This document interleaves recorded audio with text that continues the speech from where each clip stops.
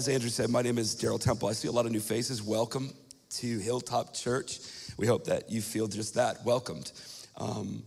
My wife, who is up here taking the offering, we get the privilege of co-leading this wonderful church together. And so on our behalf, welcome to Hilltop. We get to start an awesome sermon series. I never really got excited about this time of the year, honestly, when it came to preaching. Topical messages kind of irk me. You know, I'm not like a topical type of guy.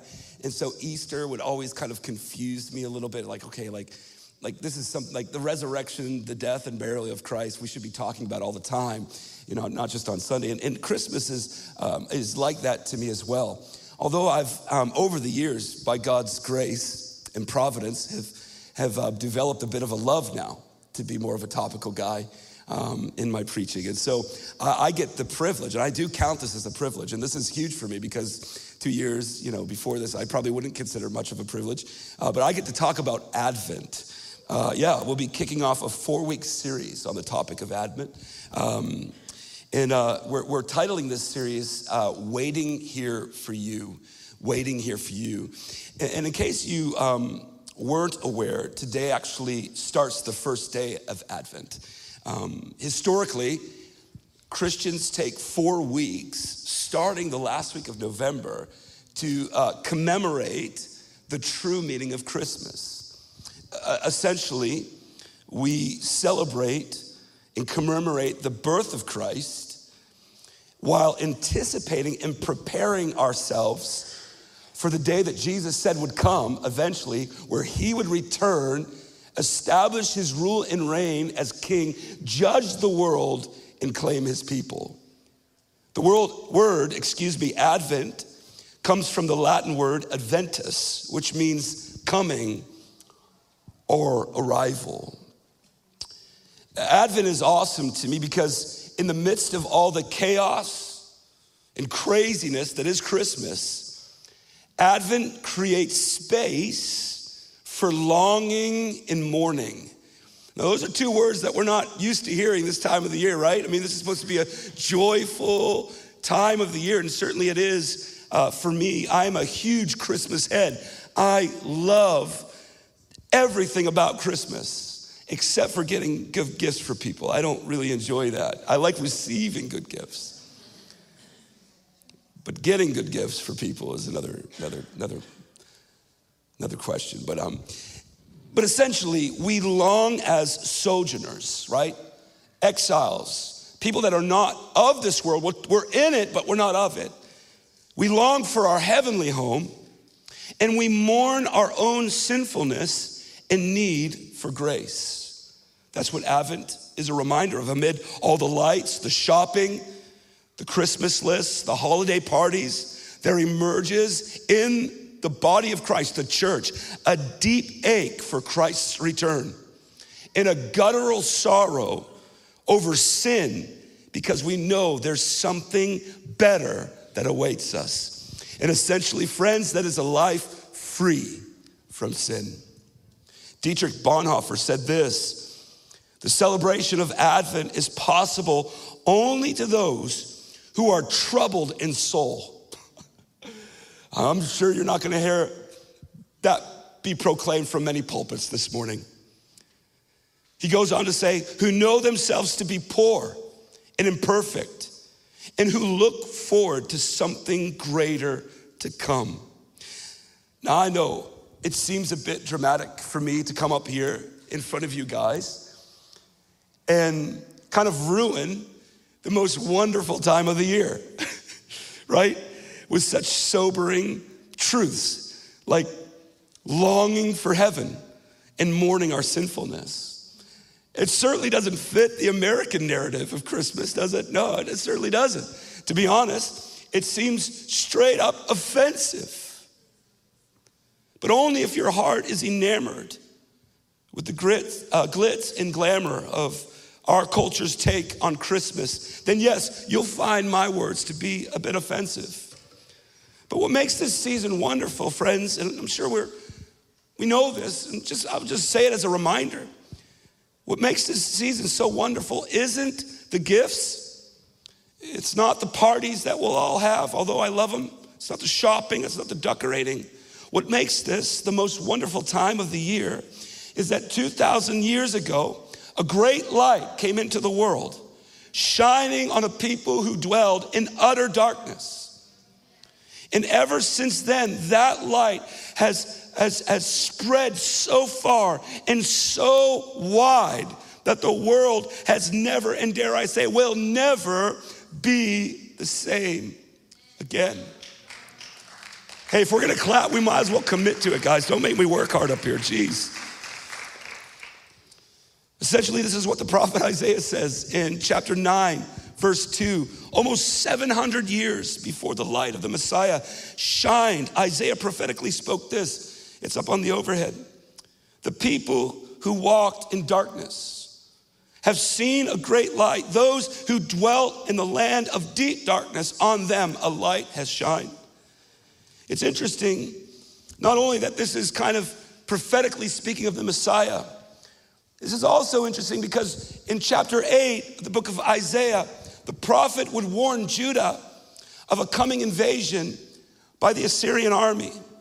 Essentially, the northern region of the promised land, of which the Lord had once esteemed, would be devastated and ravaged by this army. And it's in this location, in Isaiah chapter 9, that he declares such a wonderful promise and wonderful blessing. And that blessing is this, is that the land that had experienced such impact in the worst of war would be the first people, would be the first landscape, if you would, to see the light of the Messiah. This is so appropriate that Jesus would come first to this war-torn, area that's been darkened by bloodshed. In contrast, it kind of mirrors, doesn't it, and reflects our lives that have been darkened and devastated by sin. And how Christ's light has now shined, and the light of his salvation has come into our hearts, into those darkest places of our life, and brought the deepest of hopes. But yet, this was 700 years later. 700 years later, waiting for this promise to come to pass. That's a whole lot of waiting. I can't stand waiting. Anybody else have that problem? Waiting frustrates me, man. It just bugs me, especially, I don't know, it's probably the American side of me. I just want things now. I want things as fast as when I dial up a website, to my favorite, whatever. I want immediate gratification. I was standing at Whole Foods just last Sunday with my good mate, Andrew Montoya, and we were getting lunch before a leaders meeting. I mean, I don't know what's wrong with Whole Foods. I don't know what's going on over there. And if there's any employees that are here today, maybe you could mention something to upper management. But what is going on with Whole Foods' way of managing checkout aisles and whatnot? They've just implemented over there in Cambridge a self-checkout lane. And the thing every Sunday, without fail, is bumper to bumper bustling with people. And it just, that Sunday rubbed me the wrong way. And if I was honest, every time I have to wait rubs me the wrong way. Ask my wife. No, don't ask her. She'll be very honest, and then I'll be in trouble. But I was a little annoyed. I was. I remember, I don't know if Andrew picked up on it, but I'm like, what is up with Whole Foods? They're gonna need to rethink the way they're doing this self-checkout thing. It's just not working. And honestly, I was just a little concerned that I might miss the meeting, because last meeting we had, I was late. It didn't end up making us late at all. But the point is this, I remember feeling aggravated with the situation. And I mentioned how Whole Foods needed to work on that. And again, the point of this is that I hate waiting. And I think I speak for a majority of Americans. I really do. Actually, statistically, I'm gonna rattle off some facts. We are all in the same boat when it comes to this, okay? There may be somebody, maybe a small percentage of us that are a little bit more godly, and the fruit of patience has worked out in your life. But for the most part, we all struggle with being impatient. But I guess as we link this into Isaiah chapter 8, could you imagine with me just for a moment waiting 700 years for the promise of Isaiah chapter 9, verse 2 to come to pass.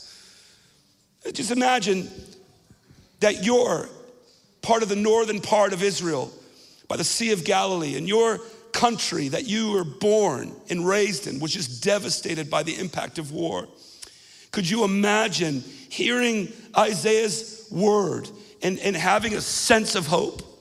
And it just giving you like a sense of like, okay, this will pass. And maybe this is when we'll see this great light of the world come into this dark circumstance that we're in right now. Could you put yourself in those people's shoes? I certainly can, because I can relate.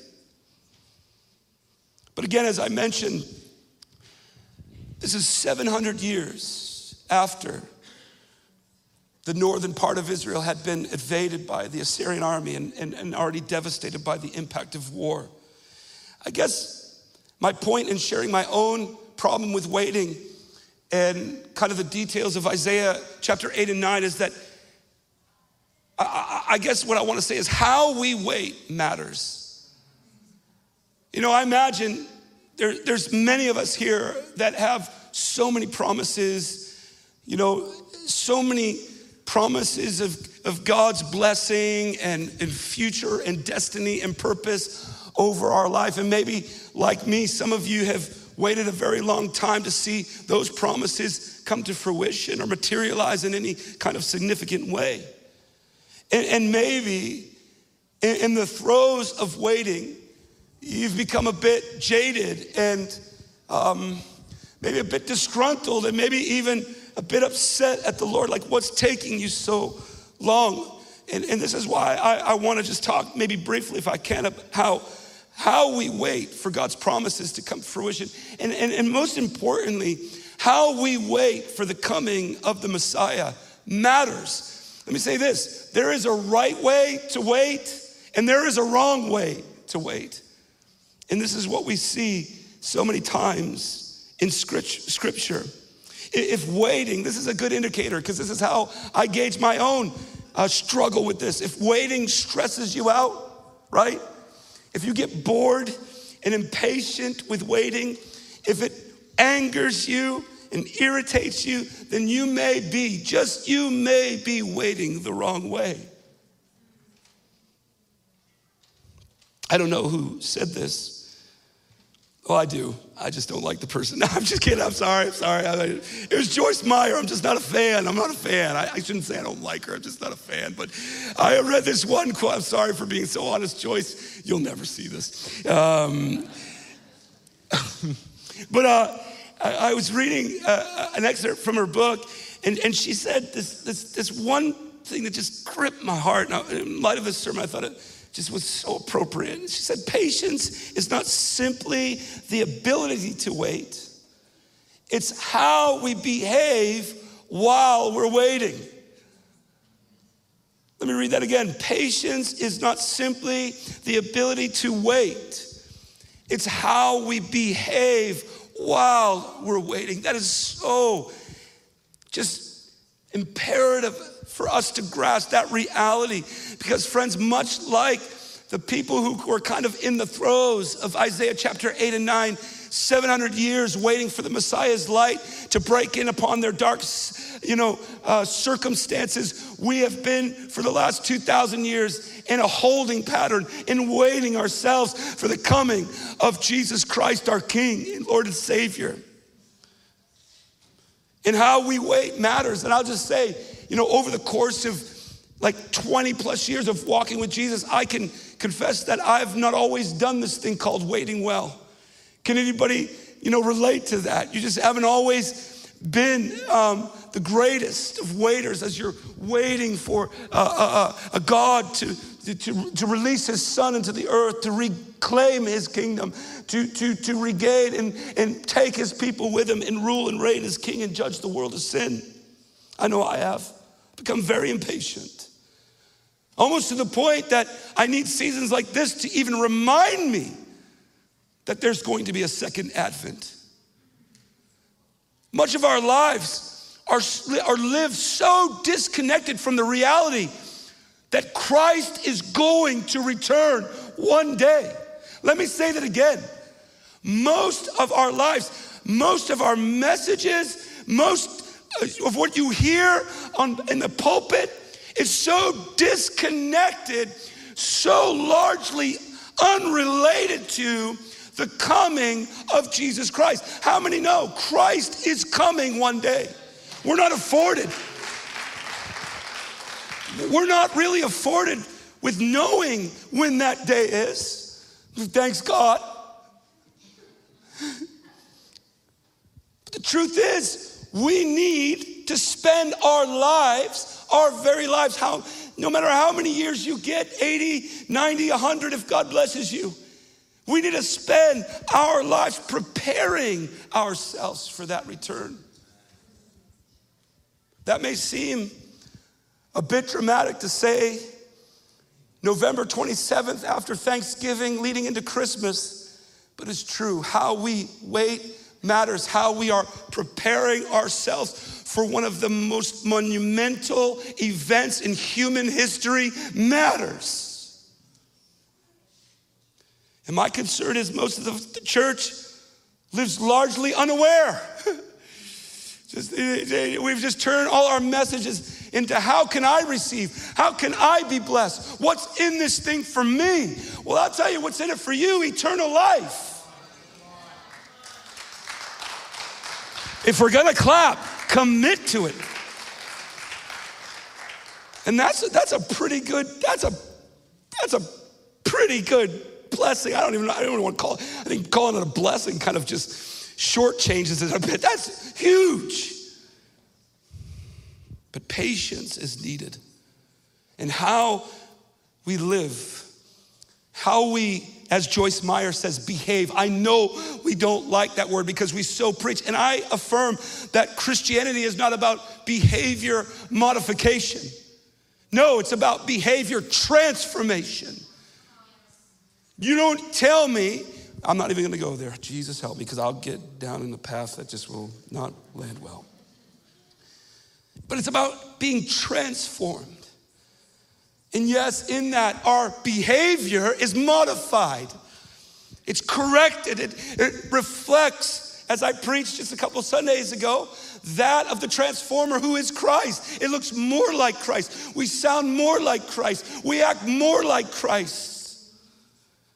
How we wait matters. How you're preparing yourself for the most monumental day in human history matters. It matters so much more. Let me just say, it matters more than anything. Anything. Period. I'm not yelling at you. I'm a very happy guy. I got 2 kids, awesome wife who I just am amazed that I even got. But I'm a happy guy, but I feel passionate over this. According to statistics, Americans, on average, spend a staggering 37 billion hours waiting voluntarily. Now, I don't know if this is true. This is actually from an opinion piece from the New York Times, but I found it interesting. You know, the author went on, and I'd have to agree. He says these days, it's very common to see lines for concerts, yeah? Lines for new restaurants, new pop-up restaurants and such, as well as lines, and we see this all the time for the latest tech gear, snake around buildings and sometimes entire blocks, right? So waiting is a very, very much part of our life, you know, and we're willing to do it for I guess what we perceive to be the right issues, right? Just a little fun thing that I found interesting about the human condition, but a Houston airport actually came up with a solution for long wait times at baggage claims. And it's interesting, they didn't really solve the issue of like how long it takes for you to get your bags. They just kind of redirected the traffic. Let me read a couple of things. So the airport received several complaints in 2019 that their speed for getting people's bags off the airplane and on the baggage claim conveyor had drastically become more complicated. And so their solution was to move the arrival gates further from the baggage claim. I found that humorous, and this is their solve. This gave people a longer walk and kept customers preoccupied.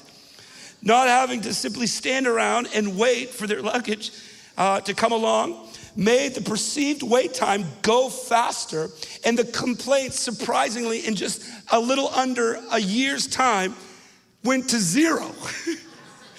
And so you're not just waiting by the baggage claim, you're just walking to it. And somehow this solves the problem of our impatience. The airport, again, didn't solve. They just made people walk further. The Pew Research study said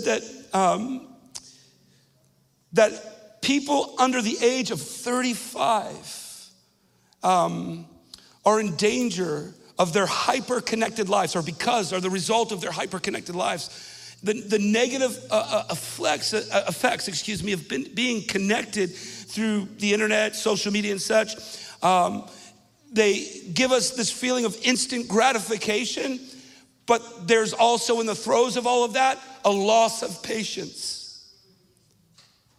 And this is the war that we're up against today. Patience in the Bible is commonly defined as the capacity to accept or tolerate delay, trouble, suffering without being angry, or upset. Patience is something that the Bible champions, and for good reasons. You see that patience originates from God in Scripture. Patience is the fruit of the Spirit in Scripture. Patience is the fruit of self-control and a part of godliness in the Scripture. Patience was demonstrated by Christ. Patience helps us grow during times of trials. Patience allows us to be strengthened and blessed by God. And lastly, patience, get this, is pleasing to God.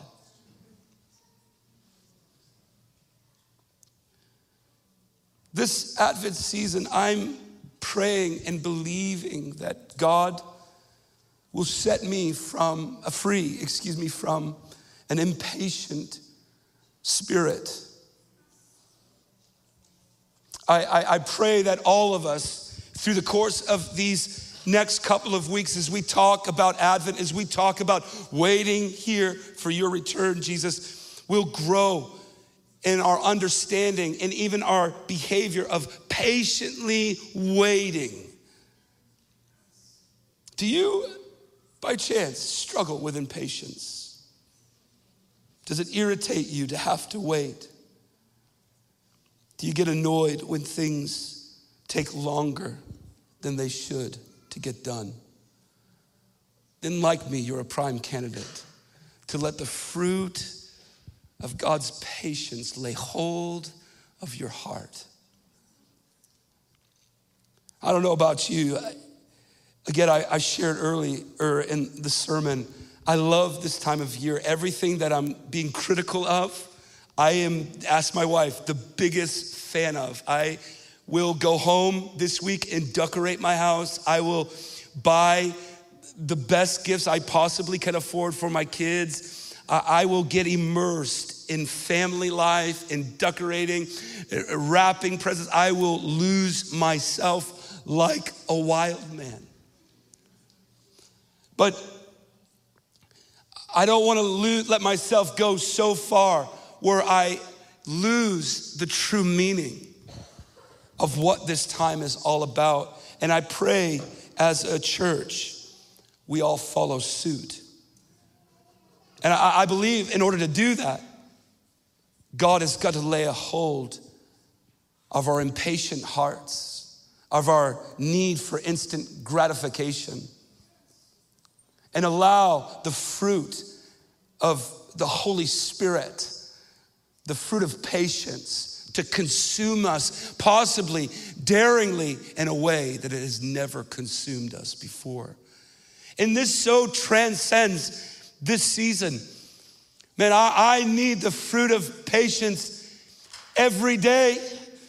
Every moment I step in my car, every time I get up to this pulpit and preach, every moment I'm with my family, I so need it desperately. And as we await, I think more importantly, the coming of Christ, the one fruit of which we so direly need is the fruit of patience.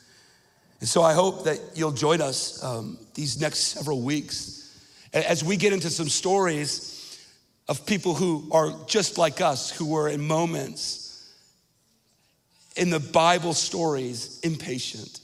And what was kind of the outcome of their impatience? What was God trying to work in their hearts at that moment of impatience? And I'm praying that we will all learn from these stories as we enter into the Christmas season. Let us grow, let our hearts grow more fonder, more committed, and more connected to the fruit of patience. Let's bow our heads.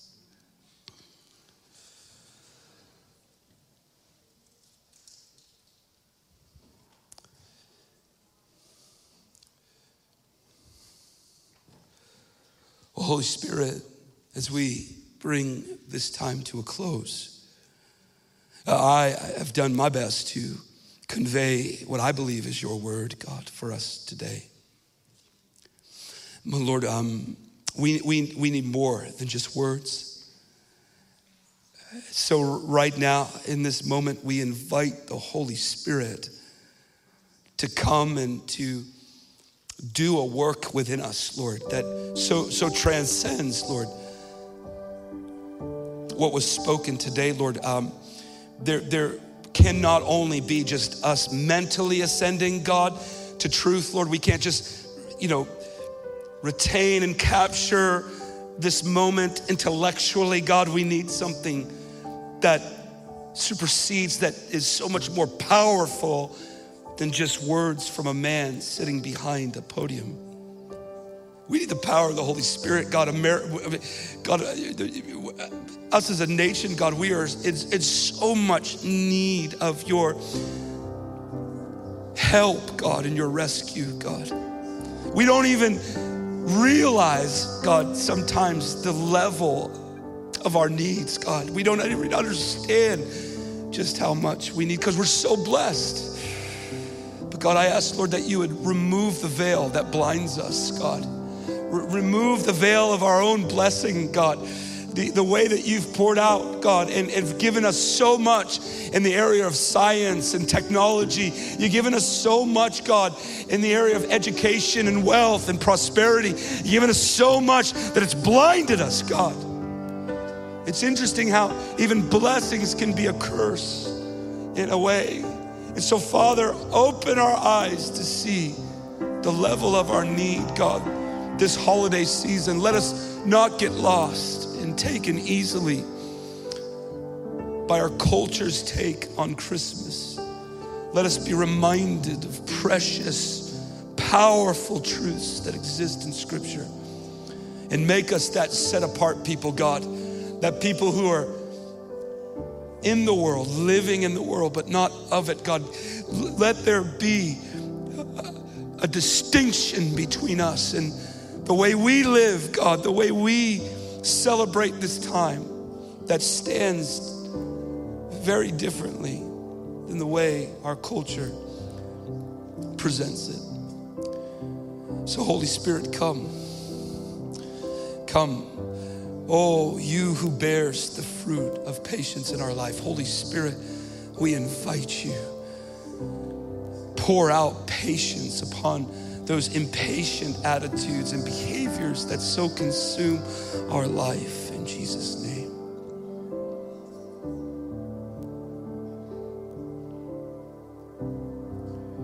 I don't know even how to open the altar here and pray. I do know that we want to pray for those who need prayer for sure. So if you're here today and you're like, man, I'm struggling in an area that's kind of unrelated to the sermon, or maybe it's related either way, man, we want you to come.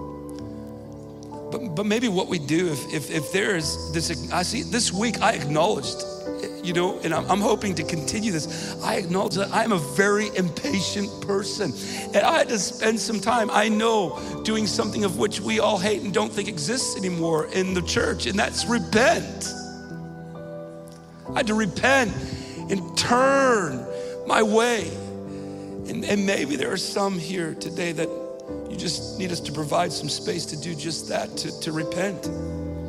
Turn from impatience and turn towards the help and the rescue of the Holy Spirit. If that's you, then yes, a space is made. And then again, I would be foolish to assume that everyone here is a follower of Jesus Christ, that you've received him as your Savior, that you understand even what I'm talking about today, and that you have made that choice to follow Christ.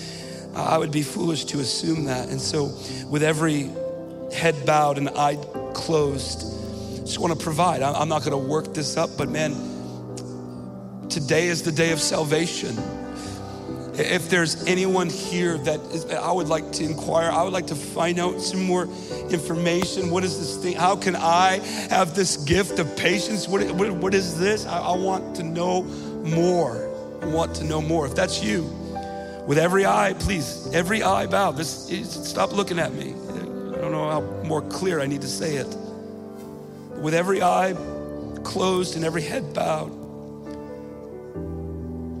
If that's you, just stick your hand up. I want to pray with you after.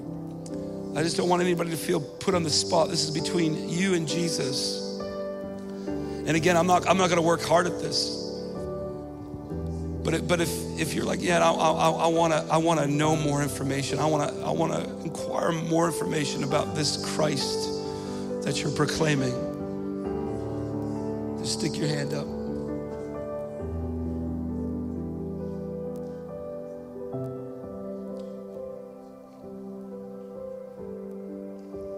Amen. Well, Father,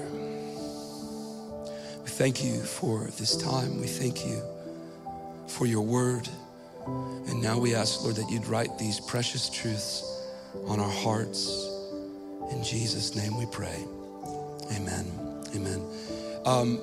The info center is open. If anybody's here and you're like, man, I would like to find out some more information on this church, then that's the place you want to go. There's a cool gift over there. Also, we're still trying to raise some money for our youth event, the conference that we just went on. We're kind of in the hole, but we have some, listen, I stand by these things. There's, what are they called? Whoopie pies, yes. They are amazing. This baker who lives in Salem, New Hampshire, makes them for our family. And listen, they're amazing. You're gonna wanna check it out. I'm just saying, I think there's like 40 over there. So get them, give a little money to the youth so that we can pay off the debt. And then of course, Christmas in Cambridge, guys. Next Sunday, we will, by God's grace, celebrate and bring together a lot of the gifts that we secured over these last couple of weeks to bless the community, the people of our community that so need it. And so you can get to the giving tree. There's be some people over there. We still have quite a bit of hill to climb. I think we have 25 gift cards that we need to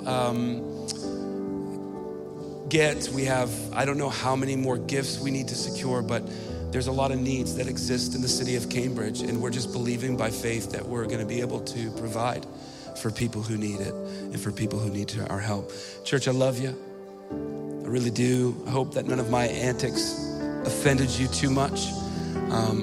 But have a great rest of your day, and of course, have a great week, and we'll see you next.